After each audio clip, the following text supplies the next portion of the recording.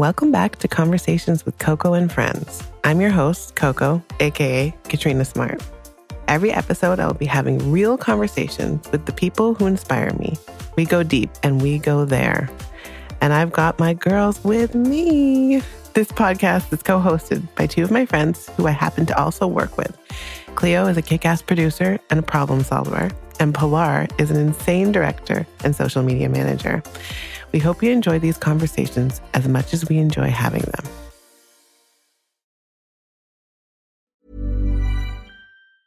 When you're ready to pop the question, the last thing you want to do is second-guess the ring. At BlueNile.com, you can design a one-of-a-kind ring with the ease and convenience of shopping online. Choose your diamond and setting. When you find the one, you'll get it delivered right to your door. Go to BlueNile.com and use promo code LISTEN to get $50 off your purchase of $500 or more. That's code LISTEN at BlueNile.com for $50 off your purchase. BlueNile.com, code LISTEN. Planning for your next trip? Elevate your travel style with Quince. Quince has all the jet-setting essentials you'll want for your next getaway, like European linen, premium luggage options, buttery soft Italian leather bags, and so much more. And it's all priced at 50 to 80% less than similar brands. Plus, Quince only works with factories that use safe and ethical manufacturing practices. Pack your bags with high-quality essentials you'll be wearing for vacations to come with Quince. Go to quince.com/trip for free shipping and 365-day returns.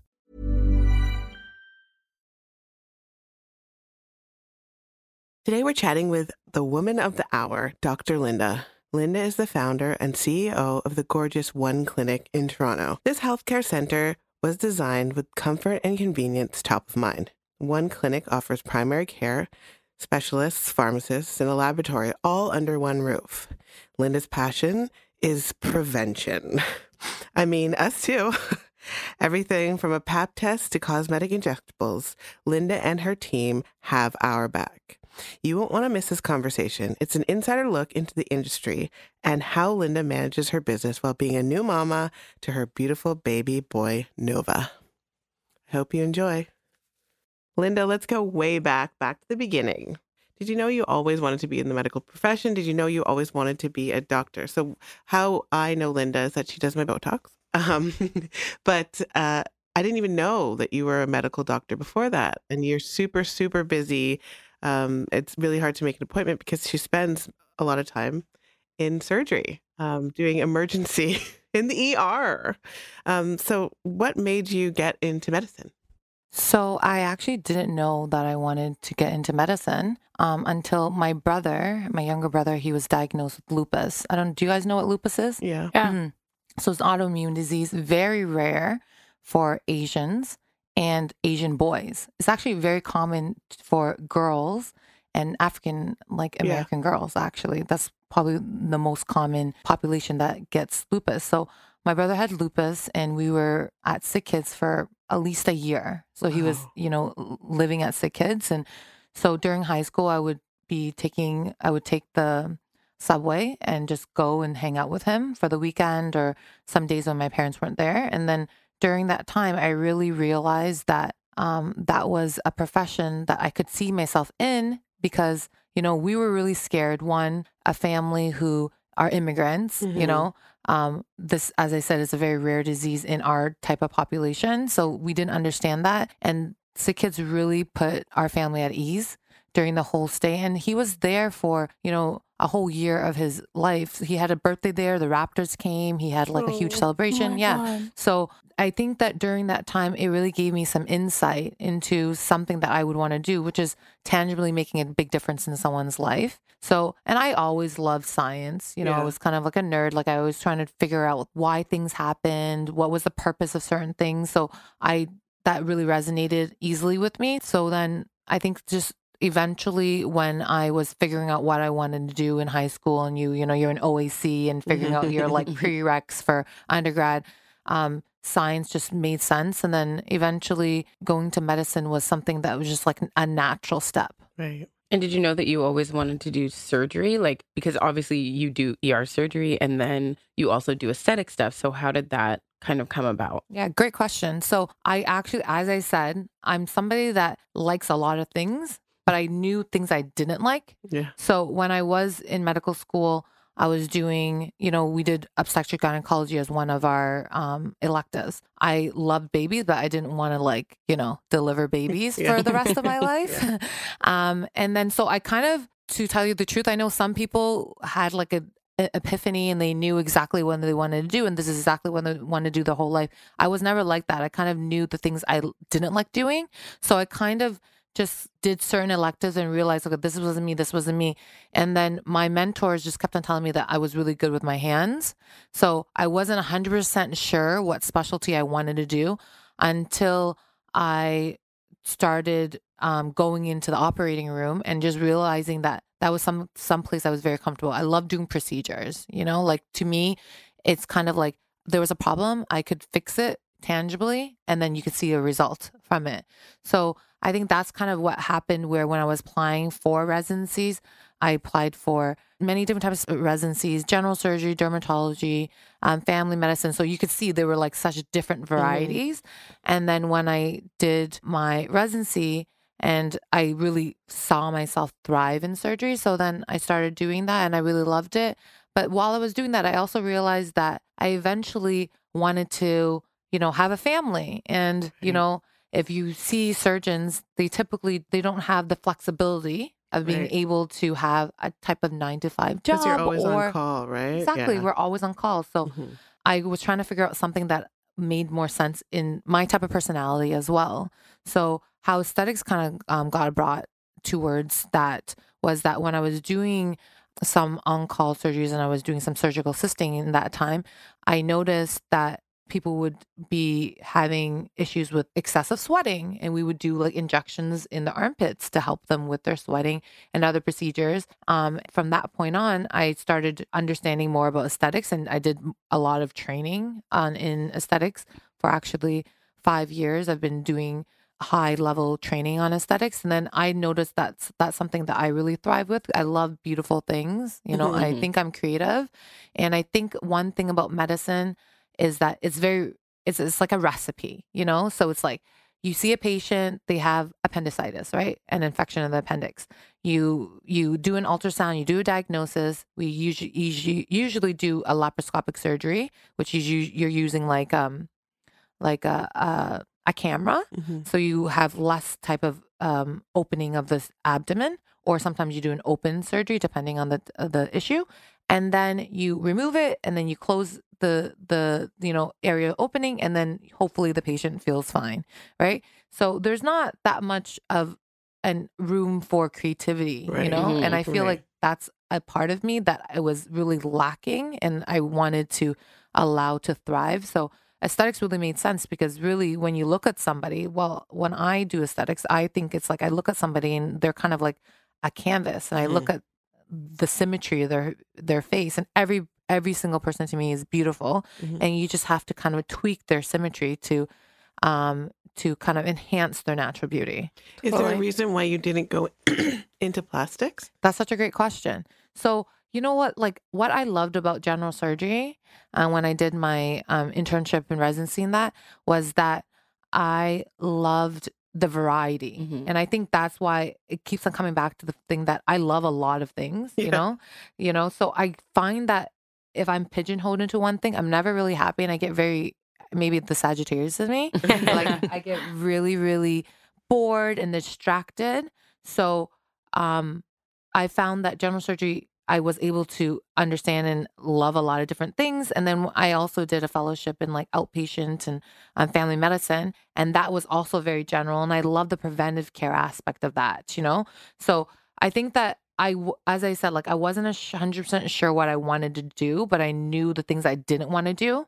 So I knew that I didn't want to solely focus on just plastic surgery, because people are coming to you most of the time because they are unhappy with maybe a certain physical thing that they're not happy with. And I felt like I liked to help out with other aspects of medicine, such as, I think in the beginning when I was doing more the OR, we were doing a lot of like varieties of surgeries, like helping people with colon cancer, helping people. When I was doing my internship, I did like transplant surgery, like, you're learning a lot of amazing things. Right. That I think that it gives you a lot of perspective in other things outside of just beauty, you know? And even though I love aesthetics, I think it allows you to focus on that, but it is less invasive versus plastic surgery, you know? Totally. I love your POV. And then flash forward to today. You are the founder and CEO of One Clinic. Was owning a clinic what you expected it to be? How did it end up happening? Tell us the story to actually opening One Clinic. So, you know what? I think I always wanted to like have my own practice. You know, I think that my parents have their own business. They had a textile company when we were growing up. So I saw like the entrepreneurship and I grew up with that type of mentality. I think that I worked in so many different hospitals and so many different clinics before I opened up One Clinic that I knew that I wanted to open up a clinic my way, which is not like a white box that you go into, you know, and you see signs on the wall that's like, do you have chlamydia? Like, you know, it's like, why are you going to a medical clinic and be so scared? And this is like the most intimate place that you need to be in. Right. And how can we promote prevention and, you know, really taking care of your health if you're in an environment that does not allow you to feel comfortable? Right. So, you know, I wanted to create a space that I would personally want to go to, and I want my friends and family to go to. So I think that was my vision, was to create a clinic that was something that was all in one, because all of us Torontonians, or even not even Torontonians, and all of us in our age group, we're busy, you know, and your health, as we know it during this pandemic, is a priority, but unfortunately we don't put it as a priority. Right. And I think it's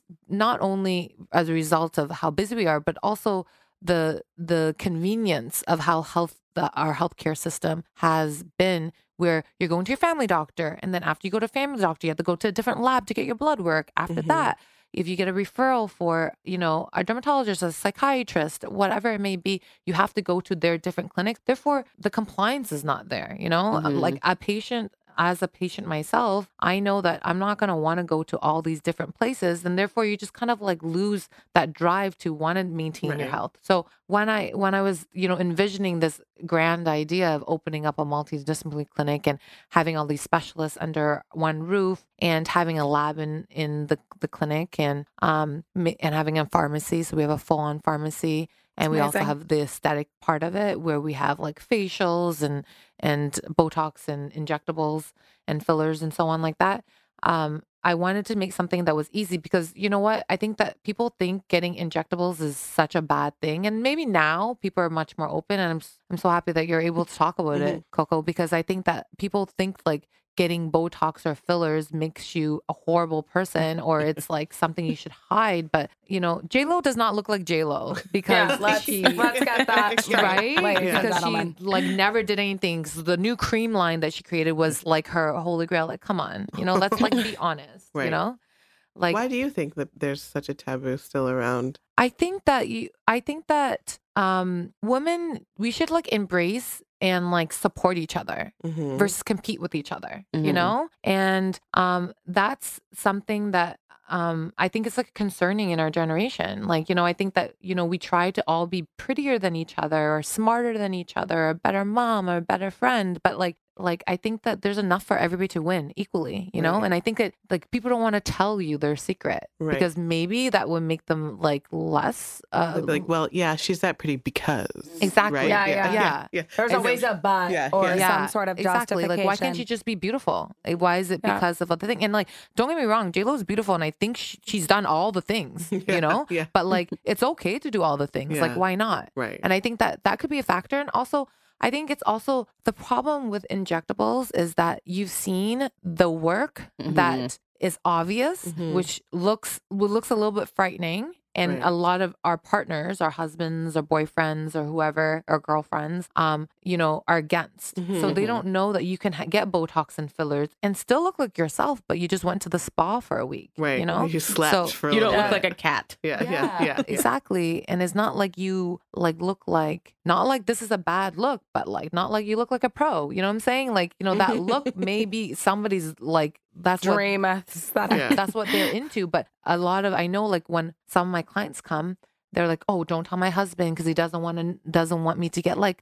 fillers done or Botox done. I'm like, why? Because, you know, he's scared I'm going to look like a cat, or I'm scared I'm going to look like Marge Simpson. Or I'm scared like I'm going to look like that like prostitute and stuff Right. like that. And it's like that's not what really good Botox looks like and fillers look like, you know? Yeah, that's not the goal. You can that's not the goal. And if that is the goal, you're going to the wrong person. I was going to say, like, tell our listeners, for someone who is interested in their first Botox session or first cosmetic surgery on the surface consult, what can they expect from it? What kind of questions should they be asking the doctor that they're visiting for the first time?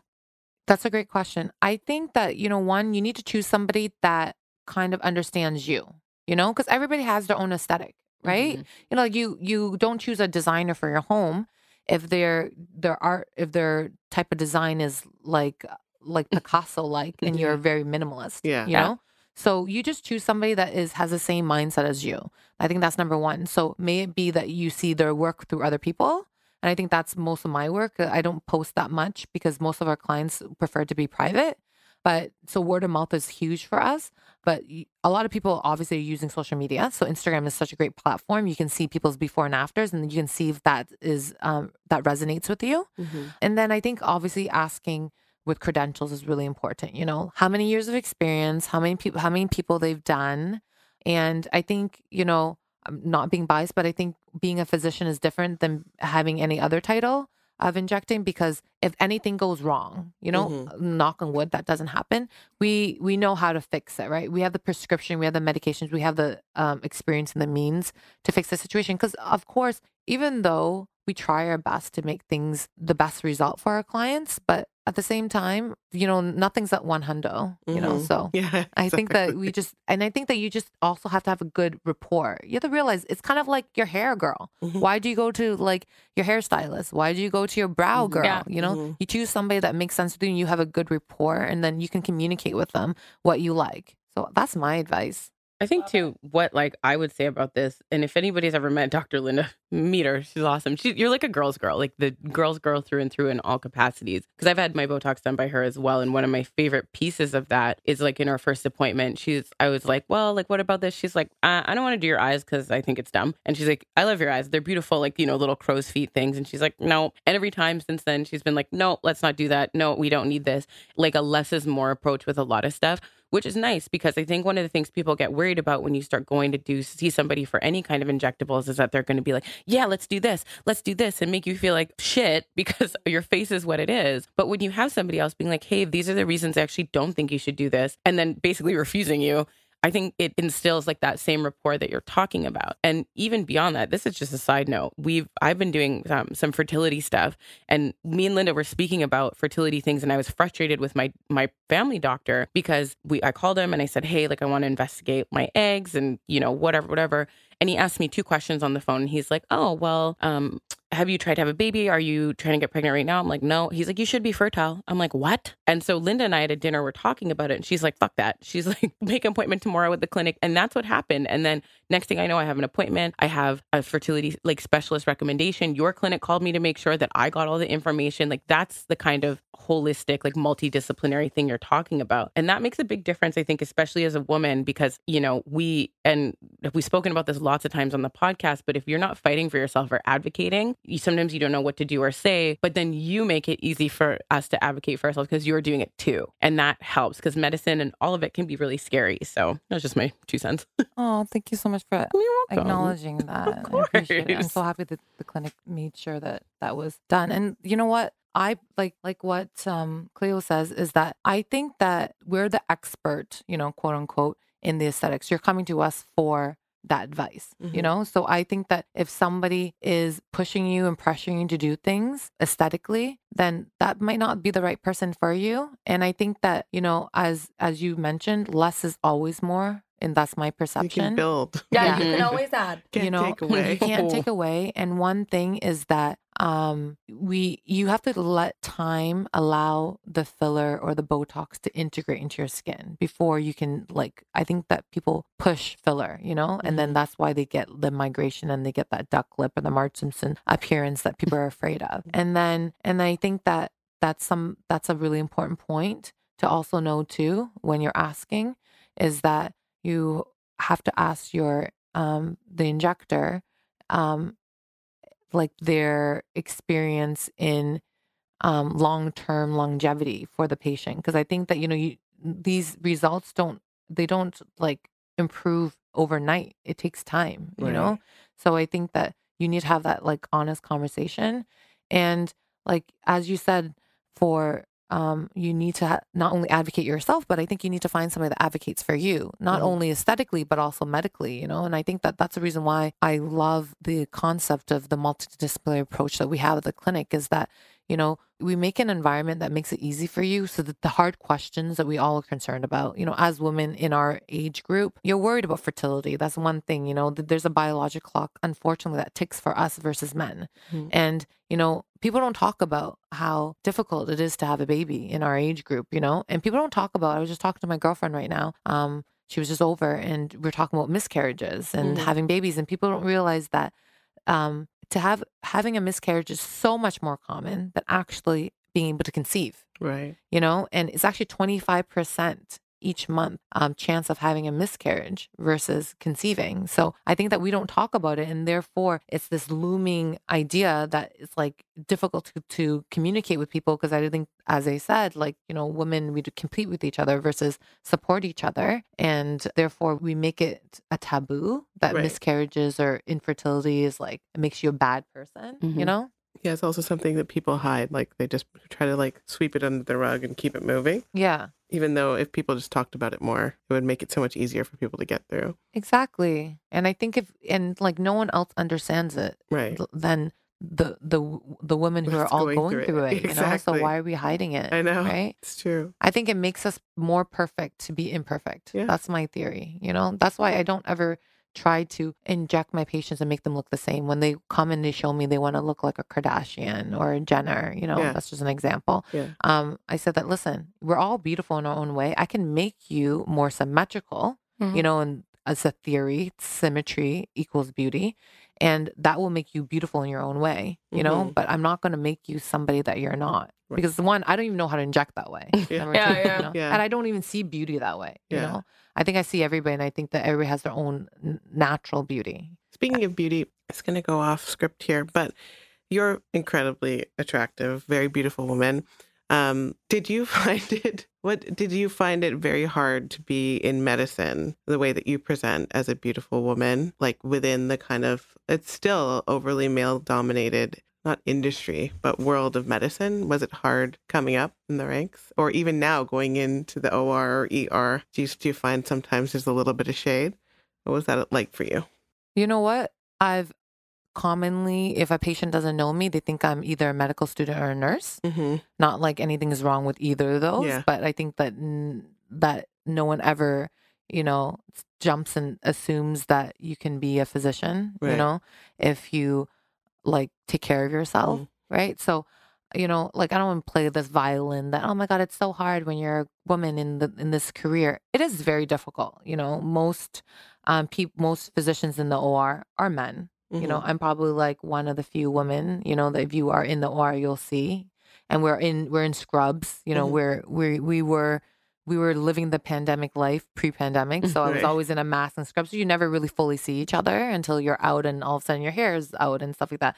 And I think it's very difficult to be taken seriously when you are somebody that takes care of yourself in medicine and makes an effort and, make sure that your hair is done and you're dressed well and you're fit and you're exercised. Because I feel as if even though now in our modern day society, people quickly judge you if you, make an effort, because they think that doctors should be unattractive or like no makeup, no glasses, like focus on saving lives, not on your vanity. And I don't think do that both. Exactly. And I believe that you can do, I just became a mom 9 months ago, and I, and my son, I want to teach him that, I think that we should be encouraging women to feel their best. May it be that you go get Botox and fillers or not. May it be that you get your hair dyed or not. I'm not saying you need to do any of these things. I'm just saying that whatever makes you happy. As I said, I love, I appreciate, I go into a room and I I love when someone designs something really nicely. I can sit in a restaurant and just see like the plate setting and love it. You know, like I just love design, creativity. I feel as if like in my other life, I was like in a fashion designer or like in a creative outlet. Like I don't think I was like in science, you know? So I feel as if that other aspect about me has translated outside of my life.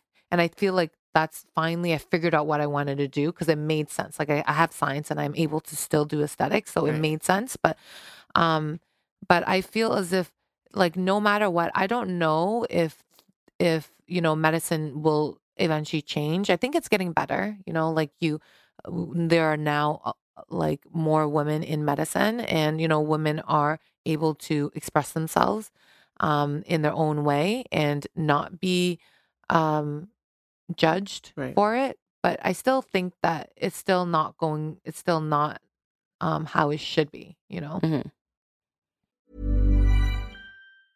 Ready to pop the question? The jewelers at BlueNile.com have got sparkle down to a science with beautiful lab-grown diamonds worthy of your most brilliant moments. Their lab-grown diamonds are independently graded and guaranteed identical to natural diamonds, and they're ready to ship to your door. Go to BlueNile.com and use promo code LISTEN to get $50 off your purchase of $500 or more. That's code LISTEN at BlueNile.com for $50 off. BlueNile.com, code LISTEN. There's never been a faster or easier way to start your weight loss journey than with PlushCare.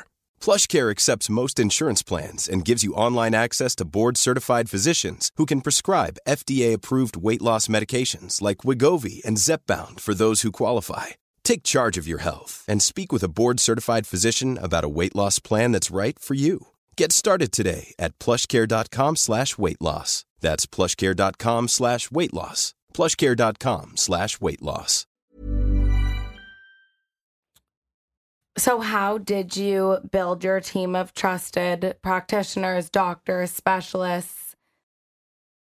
You know, it's a hard job, guys. Like you were saying that, it was the idea of one clinic. You know, I had this amazing idea that I wanted to change like the landscape of what a medical practice is, you know. Which I love. Like it almost surprises me that someone didn't do that sooner because it just makes so much sense. Yeah, but there are like other like MedCan or whatever, but you have to pay like quite a bit of money to be like a member of it, whereas yours is like not like that. Yeah, right? exactly. So ours is all covered for all the, you know, medical necessities that you need. So obviously the aesthetics is another component, but all the medical things you need is all covered. And I wanted to create something that was accessible, you know, and I think that, you know, not all of us have the financial means to go to MedCan and go to Cleveland Clinic and all these other private clinics, you know, and I think that those places, like I actually was offered a job at MedCan and I love the philosophy, but I think that, you know, it's not really realistic for a majority of people financially, but also, you know, you have to go to there for one whole day and you do a whole series of batteries of tests that whole day and you get all your results that day, which is amazing. And I think it really fits the financial market because that's where most of their clients and their patients are because they're so busy and their employers don't want them to go and miss so many days. Right. So they just go do it all in one day. But I think that, you know, medicine is not a one-day thing. I think it's a longitudinal process. You know, I think you need to create a relationship with your physician. So if you ever feel like something's wrong, you're able to communicate with them and they're able to send you to all these different outlets, right? So, you know, we have where our patients get rostered with our doctor. So, and it was quite difficult, you know. I think in the beginning it was just me and a couple girls, you know, my receptionist, and we had an amazing pharmacy team. And then eventually we started growing where I added a few more doctors where we just interviewed and I found doctors who had the same mindset as me, which is preventative medicine. You know, I think that during this pandemic, as you can tell, you know, the healthiest survive, you know, unfortunately, it's sad to say, but like if we spend little increments of all of our day, making sure we make the most healthiest decisions, of course, you know, you'll have fries once in a while and then, you know, you may not want to exercise and do all those things. But if you make small increment changes every single day, then those small increment changes makes a huge impact on your overall health. And I think that you need somebody to help you through that process. And usually it's a physician or it's an expert in their field that can help you, you know? And I think that the backwards approach back in the day, it was that you go to your doctor and your doctor tells you your acute problem. They diagnose it, you give you a medication, and you don't see them for another year until you have another problem. Right. So that's not our philosophy, because I don't think that's the right thing to do. I think that you should go to your doctor at least once a year. You should get a full head to toe checkup. And then if you have any issues such as, you know, your blood pressures are maybe a little bit off. So we check all your levels, your blood pressure, your cholesterol, your sugars, your fertility, if you're at that certain age, your prostate, if you're at a certain age, your colon, if you're at a certain age, your breasts, if you're at a certain age. So there's all these markers we do. And if there is a slight, you know, change from the normal, then we have you follow up. So may it be that, you know, all our patients, they do blood work and they always have to follow up with us. And I know that when I was a patient, I would go to my doctor and he'd be like, if everything's fine, I won't call you. And like, for me, it's like, oh my God, like there's this looming idea. Yeah. Is it fine? Maybe did he forget to call me? Like, I'm not 100% sure. Literally. So it's like, and I also think it's like we should take more accountability and power in our own health. So like I would go through and my doctors would go through the results with you. Like we'll explain to you what your cholesterol level is and how's that from normal or abnormal. And if there is something that's a little bit off, we follow up with you in a few weeks to a few months, and until you kind of get to the point that you're normal. For example, I had a patient who had severe diabetes, you know, and this is when I was doing more outpatient family medicine practice. And before I was more busier in the OR and the aesthetics part of my practice. And he had severe diabetes. I don't, do you guys know what diabetes is? Yeah, it's like a sugar condition where his sugars were out of whack because he was not eating well. And he was going to multiple doctors who just put him on a lot of medication. And he wasn't doing the lifestyle component, which I think is 90% personally. I think the 10% is, you know, the medication that we put a bandage on to help you in the small term while you're, you know, fixing the lifestyle. So, you know, we worked aggressively with him where with a naturopath in my clinic and a nutritionist, and we were just trying to get him on the right regimen and just following up his numbers more consistently. And literally within 3 months, he got off all his medications and he was able to go to his daughter's wedding. Yeah, because he finally felt healthy and not, you know, insecure about his health. And that is so rewarding, you know, because I think, and that's why I believe prevention is so important, because it takes away from, unfortunately, these acute conditions and these chronic conditions take away from you enjoying your life. And I think that's the most important thing, you know, and everything else is just like, obviously, like just cherry on top, right?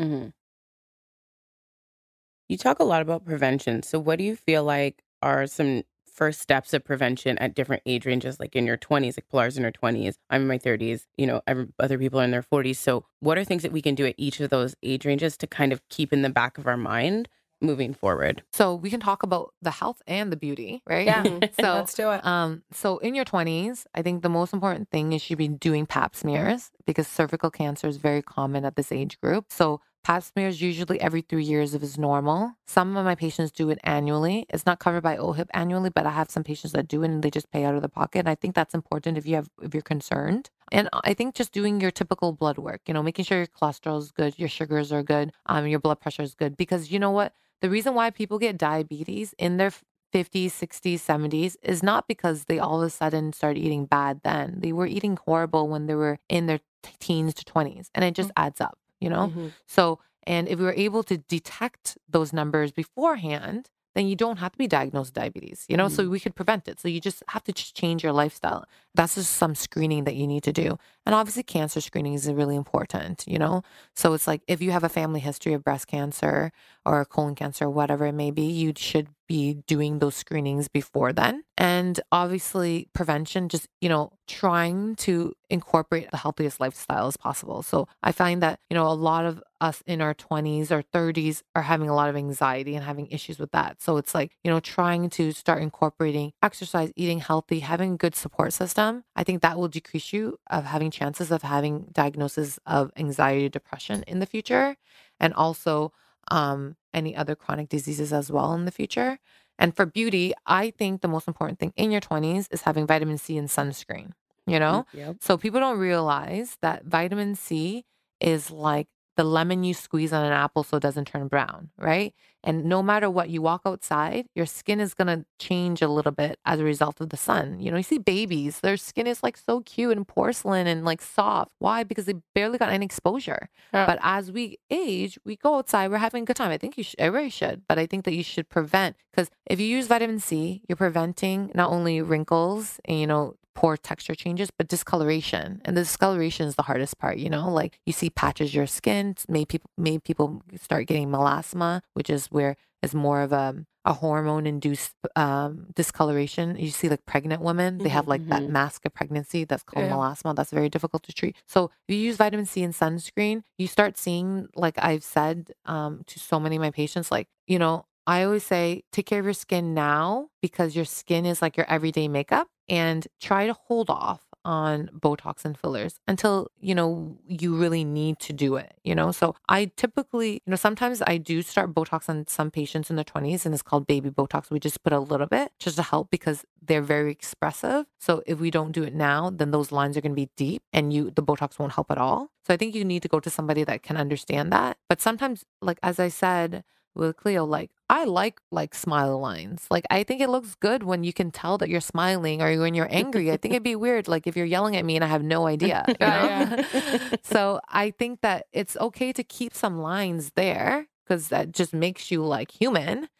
But I also think that, you know, we want to age gracefully, right? And, I think that if you do a lot of work on making sure that you're taking care of your health, you want to make sure that, you know, your outside appearances also reflects your interior as well, right? So I don't think it's a terrible thing to start at that point. And like facials, if you're able to do, or just good skincare. Like my favorite vitamin C is SkinCeuticals. You know, it's been tested and true. You know, it's made by a dermatologist, and it's Dr.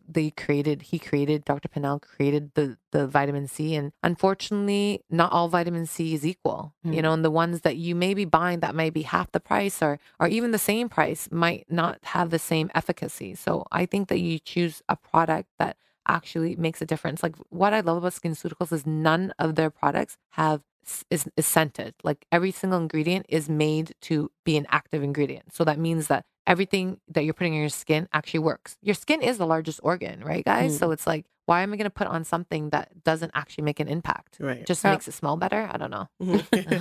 No, it's great advice. You're like, great. My skin smells like roses. And in your 30s, I would say that's kind of the age when, for health-wise, I would say it's similar in your 20s. There's not that much changes in your 30s as a female. Maybe I would say that I would start considering doing more fertility testing. May you have a baby or not, or considering having one or not.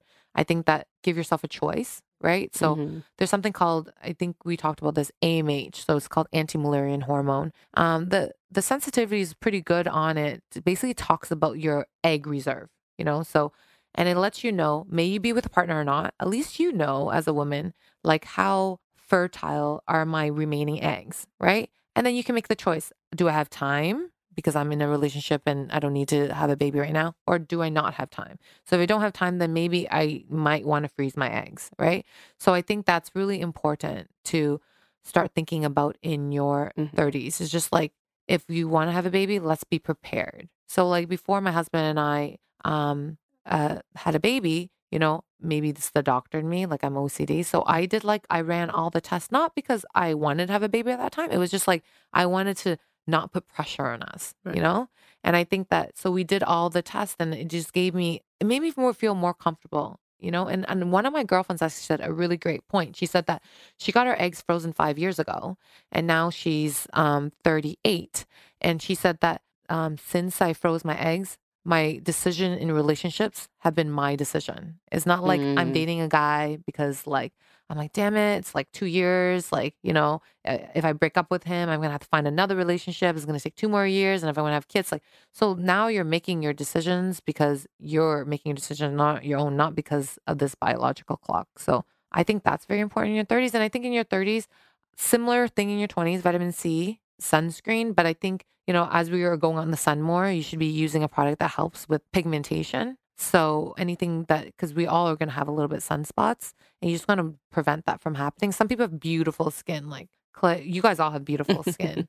You know, you guys are blessed, but some people aren't. So we have to kind of work on that. I love Discoloration Defense. Is one of my products that I personally use. Before I was, during my bridal shower, before that, I went on my bachelorette and I was in the sun so much and I forgot to use sunscreen on a certain area. And then I had a brown patch on my cheek. And it was like probably a month before my wedding. And then I started getting freaked out. I typically don't have like areas of discoloration. So I got freaked out. And then luckily I was able to get the product Discoloration Defense before it was released on the market. And literally I was using it. Guys, it's crazy. For 2 weeks, twice a day, and the discoloration went away. Wow. Oh my God. Yeah. So Thank goodness. it's like We I need just- that.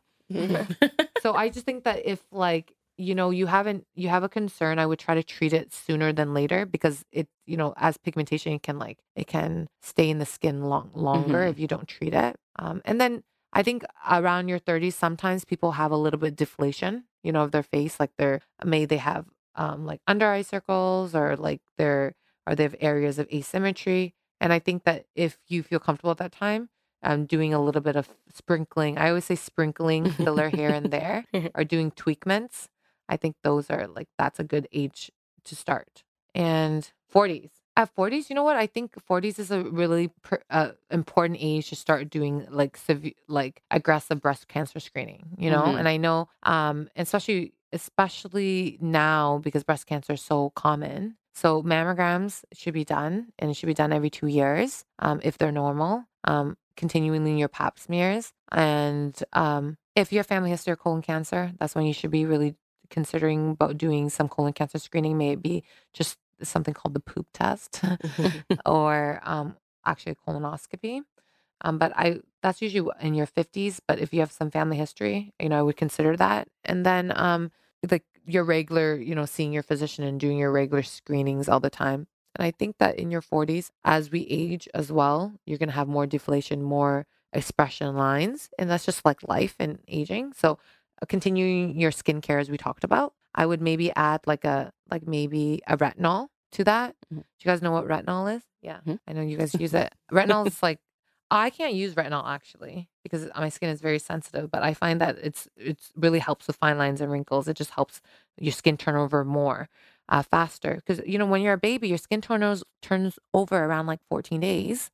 As we get older, it takes almost 3 months. Right. So you see that time difference. You see how that's why baby skin is so soft and nice, because it just keeps on turning over. So retinol is just basically mimicking that turnover process sooner. What retinol would you recommend over the counter, or do you recommend getting a prescription? So I recommend getting because the ones that over the counter, they're more Retin-A, and they may not be strong enough for you. But as I said, I can't use retinol. My skin is so sensitive. So I think that I would do a test sample, because it's very it can be really irritating for people, and I would not do it before an event, because your skin is going to peel. Yeah. Good call. That happened to me, guys. It was Oh bad. no. Yeah. Your makeup, your skin is peeling. Oh You look my like God. a snake. It was not a good look. But I think if you're able to get a prescription, that's good. But I always would do a test patch. So my test patch areas are usually in your most sensitive, like your wrist, because that can be hidden as well. And then just see how your skin how your skin responds to it. I also call something, it's called a sandwich process, where I would put cream on, retinol, and then more cream on top of that. Because then that kind of helps decrease the sensitivity of the retinol. Right. How do you stay true to your craft while still keeping up with the trends of the cosmetic world? Because there's always something new. I remember asking you about threads, and you're like, Canada doesn't have good threads yet, so don't even bother, But so you're really on top of the trends. But I know you have patients asking you for things. How do you stay on top of it? You know what? It's I think that because I'm so interested in it, that it's so natural. It's so easy for me to just try to be up to date. And I think also I'm really lucky. I have patients who are who challenge me, Right. who ask me about these things that force me to start reading more about it as well. And also, Korea and Asia and Europe, they're ahead of us, Right. far beyond actually. So I think that being Asian myself, I learn a lot about the aesthetic world from just seeing the things that they've been Right. doing already. So What is the hottest new thing right now? the hottest new thing right now. What's trending in Well, I think, the fox eye. Oh, yeah. Yeah. So everybody's into this fox eye thing, right? So there's like 2 types of fox eye you can get. It can be like surgically, Mm-hmm. where they do like a mini, what people think, Bella Hadid has done. Mm-hmm. So, you see what she looked like pre and post procedures. And I think that she has done it surgically because her results are pretty extreme versus if you see threads done with fox eye, it's not as obvious. But I think that it just depends on the person, right? So I think that like some people want that obvious look. So they should maybe consider doing, it's called like a mini eye lift. Mm-hmm. But some people don't. So I think like threads are great. Like, we talked about it. And I think threads are great for your 30s and your 40s. I think that you don't need to be as aggressive. And maybe that's the reason why I like non-invasive aesthetics versus plastic surgery, at our age group right now. Because I don't think that you need to, like, if you do that now, then what are you going to do later on? And sometimes it can really, and I think also the results are most commonly immediate, Mhm. So it's like when you do Botox, of course you have to wait like maybe a week or 2 until you see results. But versus fillers, you can see it almost right away. But when you do surgery, it usually takes about a year because, after the healing and when the skin tissue comes back together, it takes you a year. And sometimes you may not like what your nose looks, in a year after Right. they did that rhinoplasty. But versus doing a liquid nose job, you inject the areas and you literally see the results right away. And we can add a little bit more and take a little bit more. And some people can't. Like sometimes your nose cannot be, the nose that you want it to be. And at least you can see what it looks like in a more non-invasive way. And then you can proceed to doing something a little bit more permanent. Right. So I think like liquid nose jobs are a rage right now. Yes. And I think the combination between a liquid nose job with threads that they've been doing in Korea have been looking amazing with the results. Unfortunately, the type of threads that they use in in other countries outside of Canada at the moment are much stronger threads and give a longer effect. I think that if you're going to do threads, why do I want it to last for like 3-4 months? I think it should be lasting for at least like a couple years to 5 years. Then why would you do that versus another procedure? Right. That's my theory. So that's the reason why I haven't started threads at our clinic yet, because we're still waiting for the ones that are similar to the ones in Asia. Let us know when you get those. And we will update the Mhm. listeners. You mentioned your 9-month-old son. Yeah. How have you been finding a balance in still working, raising a family, keeping your relationship heated, keeping fit? Like, you look amazing. Oh, thank you. How do you do it? Well, girls hard. I think that, people don't talk about how difficult it is. I think people just see the outside result, which is, obviously something that is like a work in progress all the time. I think that my husband Amir and I have been together for almost 10 years and we've been married for 3 years. And so we were used to being like, childless couple for a very long time. And, we're both, my husband's a dentist. He does dental surgeries. And, we're both very career driven. So having a baby now was not actually in our cards. We were planning to wait for a little bit longer, but then it obviously happened. I got drunk in Bahamas and this is what happened 9 months later. But, obviously it's like a love, as you know, Coco, it's like the love that you could not imagine was possible. Like I never knew I needed or could love something or someone like this. And seeing him with, seeing Nova, that's his name, with Amir has been like, just like brightens up like my life. Like I didn't know that he could experience that love too, So it's like an amazing gift, but it's a lot of work. And I think that it requires a lot of communication, and not only after the baby is here and currently, but I think it was before. You need to kind of have clear roles in your relationship, like kind of letting your partner needs to understand that you're not going to be the same wife and the same career person, and the expectations need to be clear, because I think that especially since we were together for so long, that we're used to this certain pattern, we would go travel whenever we wanted to, go out for dinners whenever we wanted to, the simple things, even the big things. Like now it's like everything is a plan, and everything's around Nova's schedule, which is, obviously he's a priority, but it's difficult, I think, for me in particular, because I always did everything on my own time. Like I wanted to go work, I did that. I wanted to go work out with my trainer, I would do that. So now it's kind of like I'd work around his nap times, or like whenever, and his schedule is not 100%. So it's, even though we try to sleep train him, he still has an okay schedule. He's pretty good on his schedule, but it's not up to the mark. But you can't be planning like dinners and lunches and training sessions and work schedules around a kid's schedule. So I've had to, in the beginning, I took a little bit of a break, and then so what I did that was different versus maybe other people did is I slowly started integrating back into the workforce. So I would start doing like, half a day a week and then a full day a week, and then I started adding more days. And I think that allowed me to kind of get more comfortable, and also allowed Nova to kind of get more comfortable knowing that I was not there, and it's like, as I said, to raise a child, it takes a village. And, we're lucky we have help. We have our moms who are amazing, thankfully. They're here and they're capable of helping us. And we have like, Nova has an amazing nanny. She's amazing. So that has really helped me and allowed me to have time. And I think that, mom should not feel guilty if you want to take a couple hours or 3 hours or 4 hours out of your day so you can go run errands, work out, see your friends, and be human again, And I think that I had a lot of guilt in the beginning, and maybe even people made me feel bad about it. Right. But then I realized I was a better mother and a better person and a wife and a partner after I was able to do me first. Of course.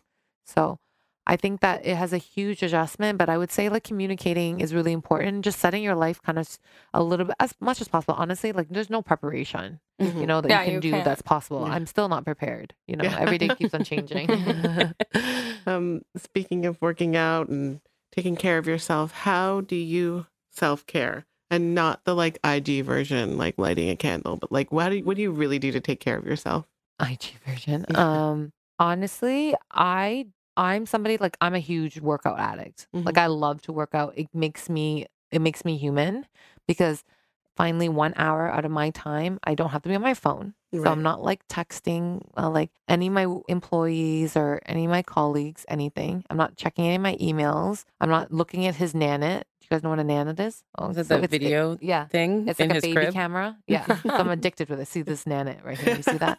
So like I try to turn Current my phone off updates. because I'm like a crazy mother when the Nanit comes on. Notification popping up here. It tells you if the baby's sleeping, if it's like with all the things. So he's not sleeping right now, I see. So it's like, so finally I'm like able to detach, and also detaching from Instagram as well. Sometimes you're bored and you scroll through Instagram, and it really sometimes affects you, like, you think it's so mindless, but no, I think like, it unconsciously affects us a lot. You said like, this person's doing this. I'm like, why am I not doing this? Or like, am I a bad mom when this person's like feeding their kid this? Why is my kid not eating right now? Right, who knows, like all the stupid, crazy things that we create these expectations within ourselves. So I think like working out is one thing that really helps me just get away from like all the other things and just be good to myself, and just really have a good sweat session. And then I also really, really love like going, sounds corny, but like I love going for walks. And that's why I think I love living downtown, again, that's another thing. Like you can't be on your phone. If you're going to walk, you're going to bump into somebody and like hurt yourself. Okay. Get run So I love over. going for walks, and I love finding like little like random like coffee shops and little places, and like, like I love buying local. So I typically always go to the market and buy local and just talk to like random, like the random farmers and stuff like that. I know that sounds corny, but those are the small little things that I like doing, because I feel like it makes me feel like more into the community, right? And obviously shopping, to be honest. Retail therapy is really nice. Love it. We love it. Well, thank you, Dr. Linda, for taking the time to come hang out with us and chat on Conversations with Coco and Friends. Tell everybody where they can find you /One Clinic on social. At Doctor, you spelled the word doctor, Linda. And then One Clinic's Instagram is @OneClinicTO. Co's, you know what to do. Rate this podcast 5 stars on Apple, and don't forget to follow us on Spotify. You can continue keeping up with our adventure on the gram @Coco & Co. That's COWE. Now go tell your friends about it.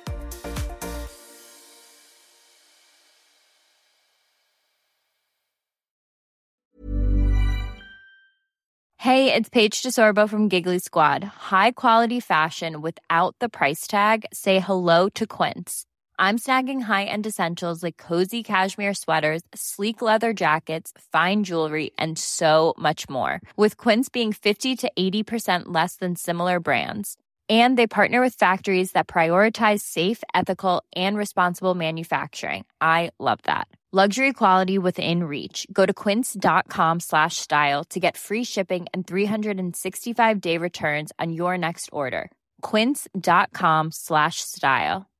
Imagine the softest sheets you've ever felt. Now imagine them getting even softer over time. That's what you'll feel with Boll & Branch's organic cotton sheets. In a recent customer survey, 96% replied that Boll & Branch sheets get softer with every wash. Start getting your best night's sleep in these sheets that get softer and softer for years to come. Try their sheets with a 30-night guarantee. Plus, get 15% off your first order at bollandbranch.com. Code BUTTERY. Exclusions apply. See site for details.